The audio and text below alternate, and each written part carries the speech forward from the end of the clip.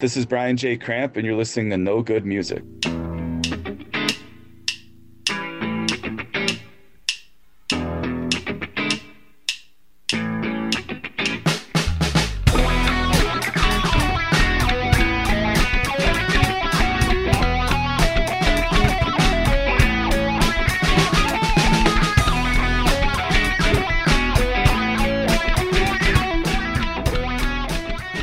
For our listeners, I have with me Brian J. Cramp. He wrote a great book, This Band Has No Past, How Cheap Trick Became Cheap Trick. So where are you today? I'm right outside Madison, Wisconsin. Oh, okay. But before we get into your book, I wanted to talk a little bit about yourself. So where did you grow up? Waukesha, Wisconsin. Okay. When you were in high school, even before, what music were you listening to? Maybe the same stuff I was. Hard rock and heavy metal. Oh, okay. Was always Kiss, of course. Kiss were my favorite, but I love, Def Leppard, Rat, the Sister. That was all my favorite kind of stuff. You're 9 years younger than me. We won't say our ages. I discovered music probably in the 76, 77. You might have been a little later discovering music. Yeah, it was in the 80s when I really became obsessed. What was your first Cheap Trick album? Like, did you get into Cheap Trick early on? Or you knew who Cheap Trick was? They were just kind of one of those bands. When I was a kid, of course I knew who they were just because of the radio and everything. I liked anything that was in that ballpark, but they weren't one of my favorite bands growing up because I was just basically into heavy metal at the time. Okay. Besides Kiss. I mean, most of my favorites were all, like I said, Dokken was one of my favorite bands when I was growing up. I used to buy records even before I had a record player, and I know I had a couple of Cheap Trick records. I had In Color. I think I had In Color and Dream Police were probably the first ones I had. But that was just because I bought them for $1 at the local record. That's interesting. It wasn't until I was in college that I really started listening to a lot more music and collecting records in the 90s, like crazy. And that's when I got the first Cheap Trick album that I really started to realize there was a lot more going on there. Yeah. Than what I had previously understood. In the 90s, did you get into more like classic rock? Yeah. Well, I started collecting records big time in the 90s, and yeah, I mean, I love 70s rock, every Slade are one of my favorite bands. Collected everything like T-Rex, Sweet, all that kind of stuff. I really got into New York Dolls, everything like that. I really got into big time. Yeah, I've like 4,000 records. So. Oh wow. Yeah, I started collecting records again like 3-4 years ago. I only have like three. I never stopped. I sold all mine probably in the 90s or when CDs came out, and then I just bought a turntable like 4 years ago, and I've got about 350 albums right now. And then finding time to listen to them, so I'm like kind of trying not to buy. It's addictive, like anything. I was obsessively collecting records for the whole time when records were not popular, and now seeing what has happened with records in the last 5 or 10 years, it's like all the stuff I collected in the 90s is worth like 20 times more than it was back then. I wish I had kept what I had. So I'm lucky. Yeah, exactly. Yeah, I mean, I'm lucky that I built my collection of like Bowie and Black Sabbath and everything like that I've had since the 90s. And back then you could get it for dirt cheap. And now they're like hot commodities. So I'm lucky that way. Yeah. I know. I'm amazed I forget what album I was looking for the other day. Wish I could remember, but I think the cheapest was like $30. Forget what album. Yeah, I think it changes constantly, but I don't even know what stuff is worth anymore. Like I'm constantly surprised I know the value of things. So. Oh, I know what album it was. I should remember this. It was the first Cheap Trick album. They went like 30, 25, $30. But that's on eBay. If you go to a record store, it might be 10 bucks. I don't know. Yeah, it depends. And if Discogs is another great place to look. Oh yeah. I always you gotta cross-reference between eBay and Discogs to figure out where you can get the best deal.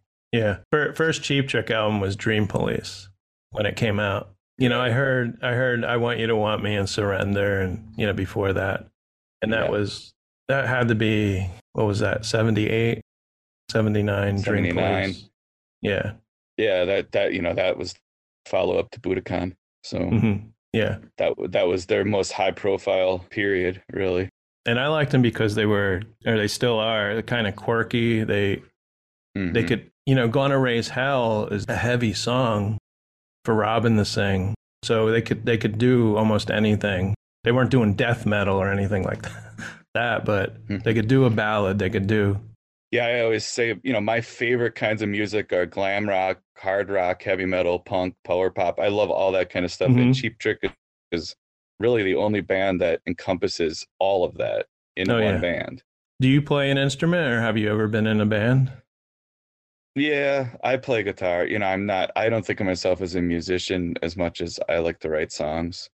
So I can't, you know, play a guitar solo to save my life. But I mean, songwriting is my favorite thing in the world, really, like other people's songs and then writing my own. Yeah. So yeah, I play guitar, but I just play for myself. You know, I have 3 guitars, but it's a good stress reliever, you know. Yeah. I mean my motivation has always been to write songs, and I don't think I have the natural talent. I think there has to be a certain amount of natural ability that you have to, I mean, no matter how much some people practice, they're never going to be Yngwie Malmsteen. That's not really how it works. Yeah, you know? Yeah. But a person like Yngwie is born.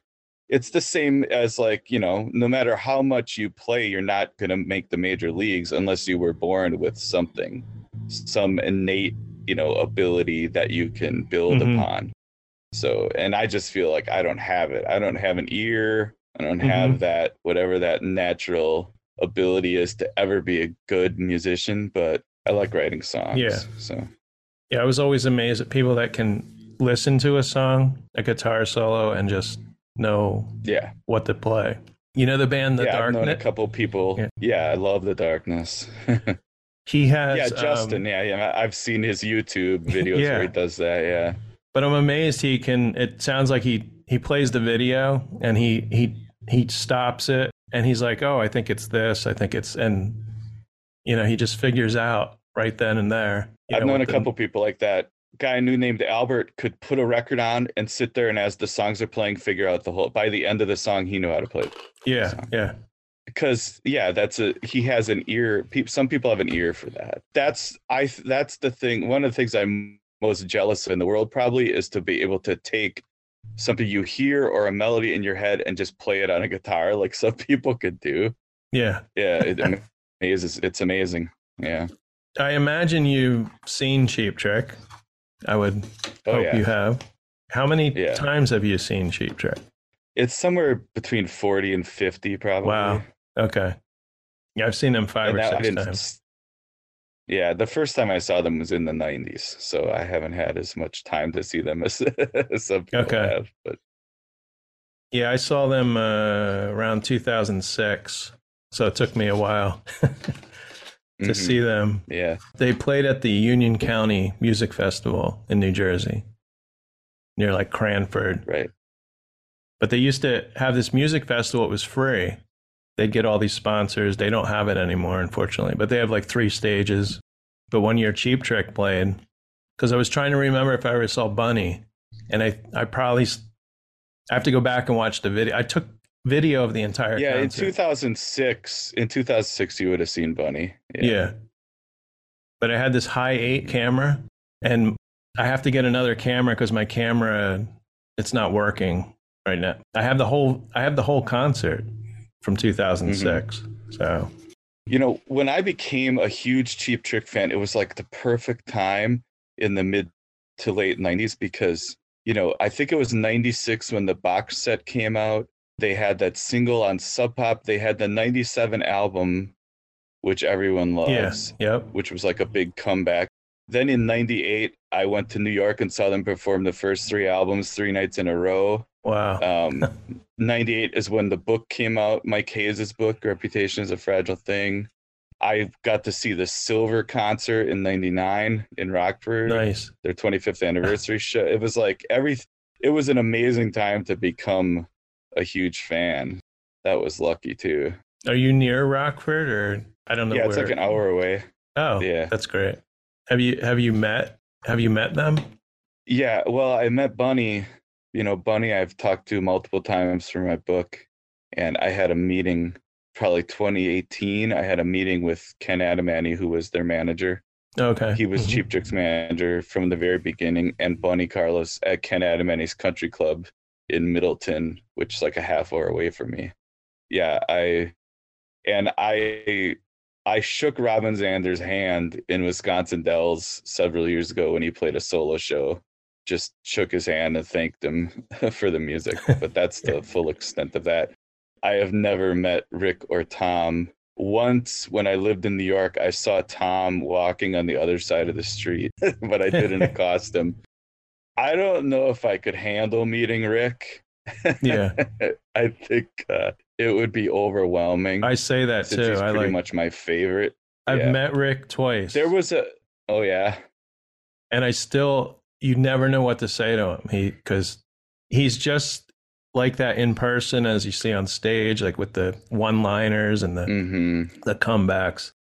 Well, there was a museum like 10 years ago in Rockford at the Burpee Museum. It was called Rick's Picks, and it was all this stuff that Rick had saved. A lot of his guitars were there, but it was like handwritten lyrics and just all kinds of old pictures and things that Rick had saved since the 60s and 70s.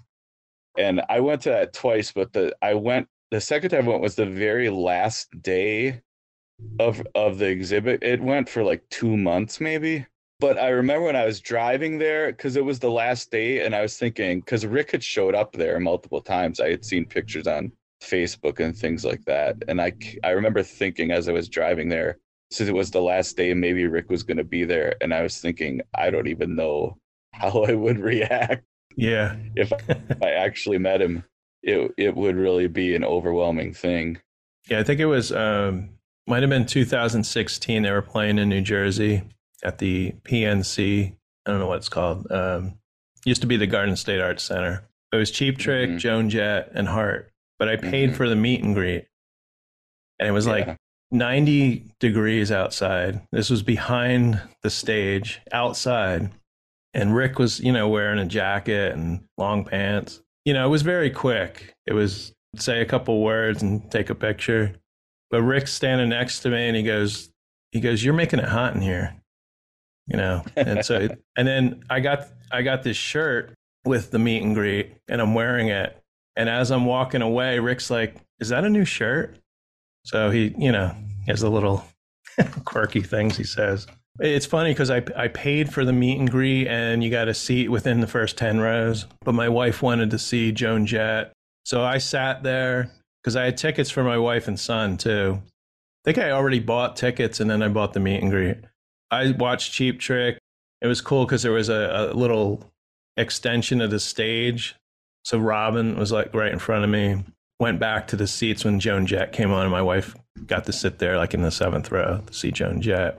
But then last year they were playing in Reading at this little theater in town. They had to park their tour bus on the street. So afterwards, they couldn't get the tour bus behind the theater. So I just walked back there with my friend Jeremy, who also does the podcast with me. And there's Rick, there's Robin, just hanging out. And we interviewed Dax. So Dax knows me now, which is cool. But it's weird when you pay for the meet and greet like a couple of years ago. And now if you know the right, you're in the right place at the right time. But I didn't know what to say to Rick. I go up to him, I say, we interviewed Dax on our podcast. He's like, "Was he mean to you?" And I said, "No, he's nice." And then I go over and talk to Dax and Rick walks over and he's like, "This guy says he interviewed you and you were nice."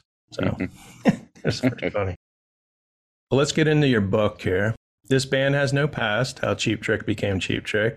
Now I have the library edition. Oh, wow. It might be the only library edition. I own a print shop. So of course. Oh, okay. I cut you this. You printed out your own? Yeah. I only had the chance to read half of it.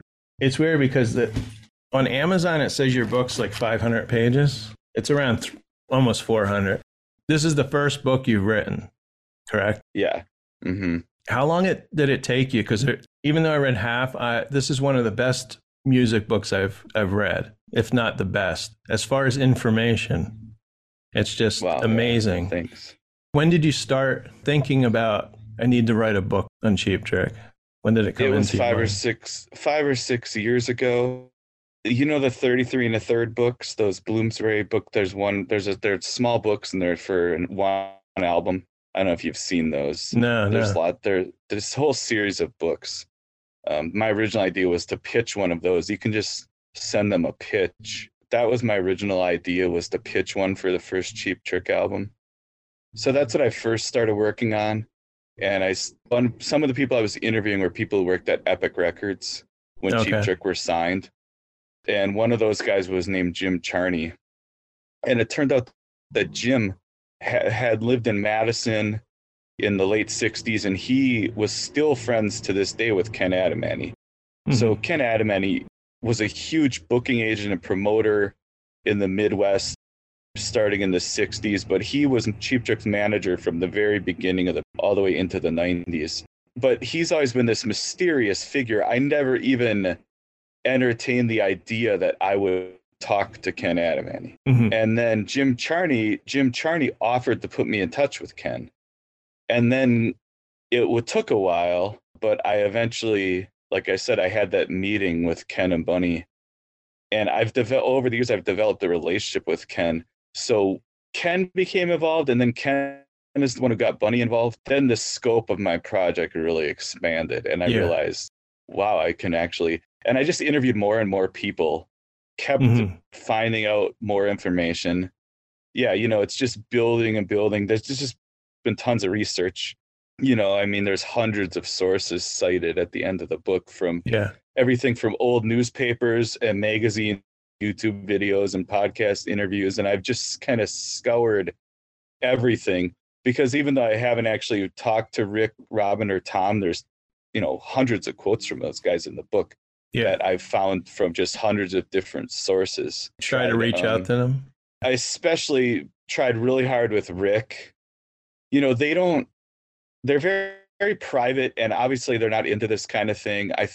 I don't know if they have an attitude of this person's trying to make money off of us, or what their problem is with it. Did you read Doug Broad's book from a couple years ago? They just seem a little weird. No, this is the first Cheap Trick book I've actually read. But I want to. Well, Doug's book is about Kiss, Cheap Trick, Aerosmith, and Stars, and kind of how those bands have all kind of the crossover between all those bands, or like they're all kind of connected in different ways. Mm-hmm. But Doug worked for Spin magazine. He worked for TV Guide. He has a long resume, which I don't have any kind of a resume. So Doug Robin and Tom wouldn't talk to him, and then Rick gave him 1 hour. So it's like they don't participate in this kind of thing. I made a hard press with Rick at the very end.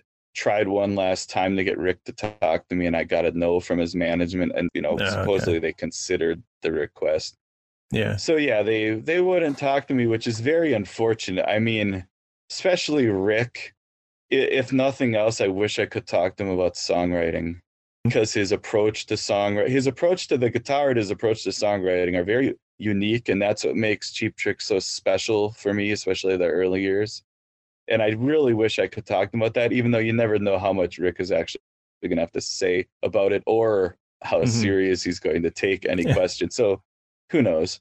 But yeah, I have plenty of quotes from those guys in the book, regardless, from many, many other interviews. So this must have been a full-time job for you. I mean, I wish. That's the thing is, people ask how long did it take? Well, it's been 5-6 years, but that's in between, my day your job, regular and job, everything else, and raising my daughter. And so it's been whenever I had a chance, I worked on it.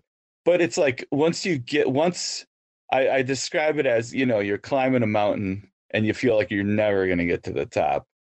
And then when you get to the top and it starts to be like you're going downhill, you realize, holy crap, I'm actually going to finish this. Because there were definitely moments where I thought, I'm never going to finish this. Yeah. I'm never going to pull this off. But once I had a book, like once I had a structure, which, you know, it became a very chronological, almost day to day, because I have so many dates, especially when you get to the Cheap Trick part. I had so many dates of when they played, you know, and they played like every night of the week for years. So I really started going chronologically. So whenever I get a new piece of information, I usually knew right where I could put it. And once you have a book and you're just kind of tweaking it and adding stuff, it becomes a much more fun process. And then it just builds and builds. And so, yeah, I did my best to uncover as much, because it's a very convoluted story of all these different people, especially if you look at Rick Nielsen. He was trying to put together the right band, and he played with a lot of different people. He tried a lot of different permutations of different bands, and that has become very convoluted over the years with the stories. And so I really wanted to pin down as many of those details as I could, put it in a timeline, and tell the story of, you know, it was a long process before Rick finally had the band that was Robin, Tom, Bunny, and Rick. Oh yeah. It was a long process to get there, and all four of those guys played in all different bands, and they played together in different bands. Some of them, Bunny and Robin played, and they kind of all knew each other. Yeah. Not hanging out with it, but knew each other from the other bands that they were in. Yeah, the 60s, they were aware 60s, all four of them. Yeah. Well, especially, you know, Rick was always kind of the leader of the whole music scene in Rockford because his dad owned a music store and everything. But, you know, eventually Rick and Tom were in a band together, and you have Bunny and Robin in a band together, and you have Rick playing with Bunny. And then, you know, eventually you get this band Sick Man of Europe, which is Rick, Tom, and Bunny together with a different singer, Stookie. But then when Rick starts Cheap Trick, Tom's not around. So Tom wasn't even in Cheap Trick at first. So the original lineup of Cheap Trick had Rick and Bunny, but no Robin, no Tom. You know, it was only a matter of months before Tom came back. Tom was always kind of Rick's partner ever since the late 60s. There was this weird period where Tom wasn't there. He was back in Philadelphia or something when they first formed Cheap Trick, so they had a different bass player. But yeah, it was a lot. So it wasn't until 1974 when Robin joins that finally Rick had the band that you can tell he had been trying to figure out for like 10 years. I was just amazed that now I don't know if these are from articles, but you were able to find people that were in these other bands. And unknown people. I mean, they went on, maybe they're still in bands, or maybe they went on to a regular job, but, you know, that were in the Grim Reapers, bands that Rick was in. But you got quotes from these, I want to say, obscure people that people don't know. Only in that area, probably in Rockford, might remember. But that must have been a chore to track down some of these people. You know, in the age of Facebook and everything, it's become a lot easier. But yeah, there's probably 10, 15 people I interviewed who I found their kid on Facebook, and then their kid put me in touch with their dad. Like, but a lot of people are on Facebook too. Or then, you know, other people gave me their phone number. I remember one thing leads to another. Yeah, exactly. Jim Zubiena, who was the drummer in Rick's early band, the Grim Reapers, he gave me Ross Anderson's phone number, who was the keyboard player in that band, or, you know, stuff like that. Or like I found out from talking to Craig Myers. So Craig Myers was in a band with Tom called the Bull Weevils, but he was eventually infused with Rick and Tom. But Craig Myers, there was another band in between the Bull Weevils and Fuse called Toast and Jam. And I think Craig told me the name of the singer of that band that I never knew was Ron Holm. And then I found Ron, talked to Ron, you know, so it was just kind of, if somebody would either give me a number or a name, and then I'd try to find that person. And I talked to at least one member of every band that any of the guys from Cheap Trick were in before Cheap Trick. Even Robin's first band, the Destinations, that was Dwayne, I think I just Googled him, found a phone number, called it, left a voicemail, and he called me back. Stuff like that. And that guy, Well, there was actually the destinations. I found a newspaper article from 1967 that gave all the band members names. So that's how I was able to try to find somebody from that. And I think Robin was, what, 13 or something when he was in that band. Well, that's the thing. If these were local bands that were known at the time, but not like, you know, they weren't in a band that had records and hits and, you know, which would have been easier maybe to find, you know, on Facebook. So yeah, you put a lot of work in this book. I want to tell the listener that even if you slightly like Cheap Trick, this book is a music history book too, because it tells you what's going on in the 60s, 70s during this time period. Like, I was amazed with the music festival information. I never knew they were trying to ban the music festivals. You cover different music festivals in detail, which is amazing. Yeah. This is a great book. Fuse played at those. But yeah, you know, when I discovered that story of the music festivals, I thought this is the book. If you could interview people who were there, people who were in bands, because it's a hilarious story. Oh, yeah. The whole summer of 1970, all over the country, they were trying to do these music festivals, and a lot of them were a disaster. And a lot of them didn't even happen because the local people would put up a fuss and try to get injunctions and get it to, you know. That one festival, all these banned it, and they still showed up. There was no music. Yeah. That was at like a ski resort or something, right? And and they just all came anyway, because these people just back in 1970, they thought it's just going to be an army of insane hippies, you know, like an army of Charles Mansons. They're going to descend on their small town and just destroy everything. That's what they thought.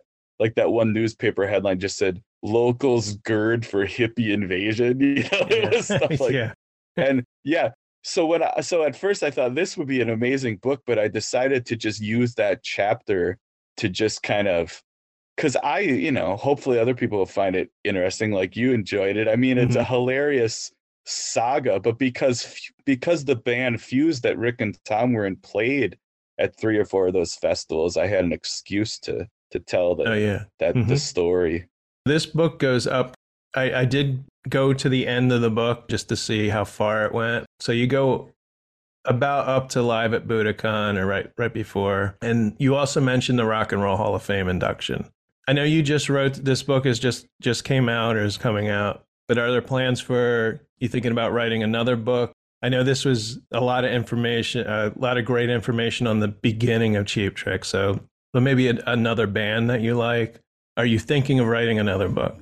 Yeah, definitely. You know, the fact that I was able to get this book published, I'm hoping that that's getting my foot in the door, because I would like to do more. There was a dilemma, because if I would have published this book myself, I would definitely make a lot more money per copy. It would depend on how many I sold, but probably would make more money publishing it myself, but I wouldn't be building a resume. I wouldn't be having it actually be published is just going to help me get my next book published. That was really why I went with, when I had the opportunity, I went with the publisher, mainly because I'd like to do more. So yeah, I've read a lot. I've been reading since, you know, I could read, but I've always reading a book. I can tell you this is a great book. Like your first book, it flows. I have a friend, Ken, who also got the book. I think he got it on the pre-order or whatever. He read it in like one day. He said he couldn't put it down. Wow. Yeah, I really tried to make it entertaining. I think it's really fun. There's lots of funny stuff in the book. Yeah. It's packed with details. Like you say, it's music history. I mean, I felt like I couldn't tell the story of Cheap Trick without giving a history of Rockford and kind of the Midwest, but also the fact that the real story of a band like this is the baby boom generation colliding with the British invasion, and you end up, that's really where it all comes from. And so I felt like it was important to lay that kind of foundation. So it's not like, you know, it's just a few paragraphs about the British invasion or whatever, but, and like you said, I made a timeline. One thing I did that I feel I really benefited from was I made a timeline which I started with all the dates significant dates of the story of all the bands leading up to Cheap Trick and then Cheap Trick. But then I researched and put all historically significant moments and just cultural significant moments, put all of those on the timeline. So, and then I found where things matched up. So I could say on this night when Cheap Trick was doing this, well, this is the night that Saturday Night Live debuted on or whatever. So I tried to put everything in historical context. And then you find little coincidences, like the fact that the same night that Cheap Trick played at Max's Kansas City was the day that Richard Speck was denied parole. You know, and they had a song called The Ballad of Richard Speck. So I just thought little things like that, you know, just give it a flavor. And I talk about when other significant records came out. So you just put everything in context. That's one thing I thought was important, was to have everything in context so you understand what was going on. At what point in history are we here? So yeah, the timeline was a big part of it. It really helped. So we only have a couple minutes left. They can find your book on Amazon. You also mentioned that you were doing autographed copies. So I don't know how you're working that. Yeah, I kept having people asking about that. So I have a blog. If you just go to thisbandhasnopast.com, it'll take you to the blog. And I've been sharing a lot of old pictures and documents and articles on there. And I put it on there where you can order a signed copy that would be directly from me. Okay, so thisbandhasnopast.com, right? Yeah. I urge everyone to check this book out. It's great. It was great talking to you, Brian. Yeah, thank you. I look forward to talking to you. To more books from you. Hopefully this makes it to the New York Times bestseller list or gets up there. Yeah. Okay, thanks. Bye. Thanks. Bye. Bye. You've been listening to No Good Music.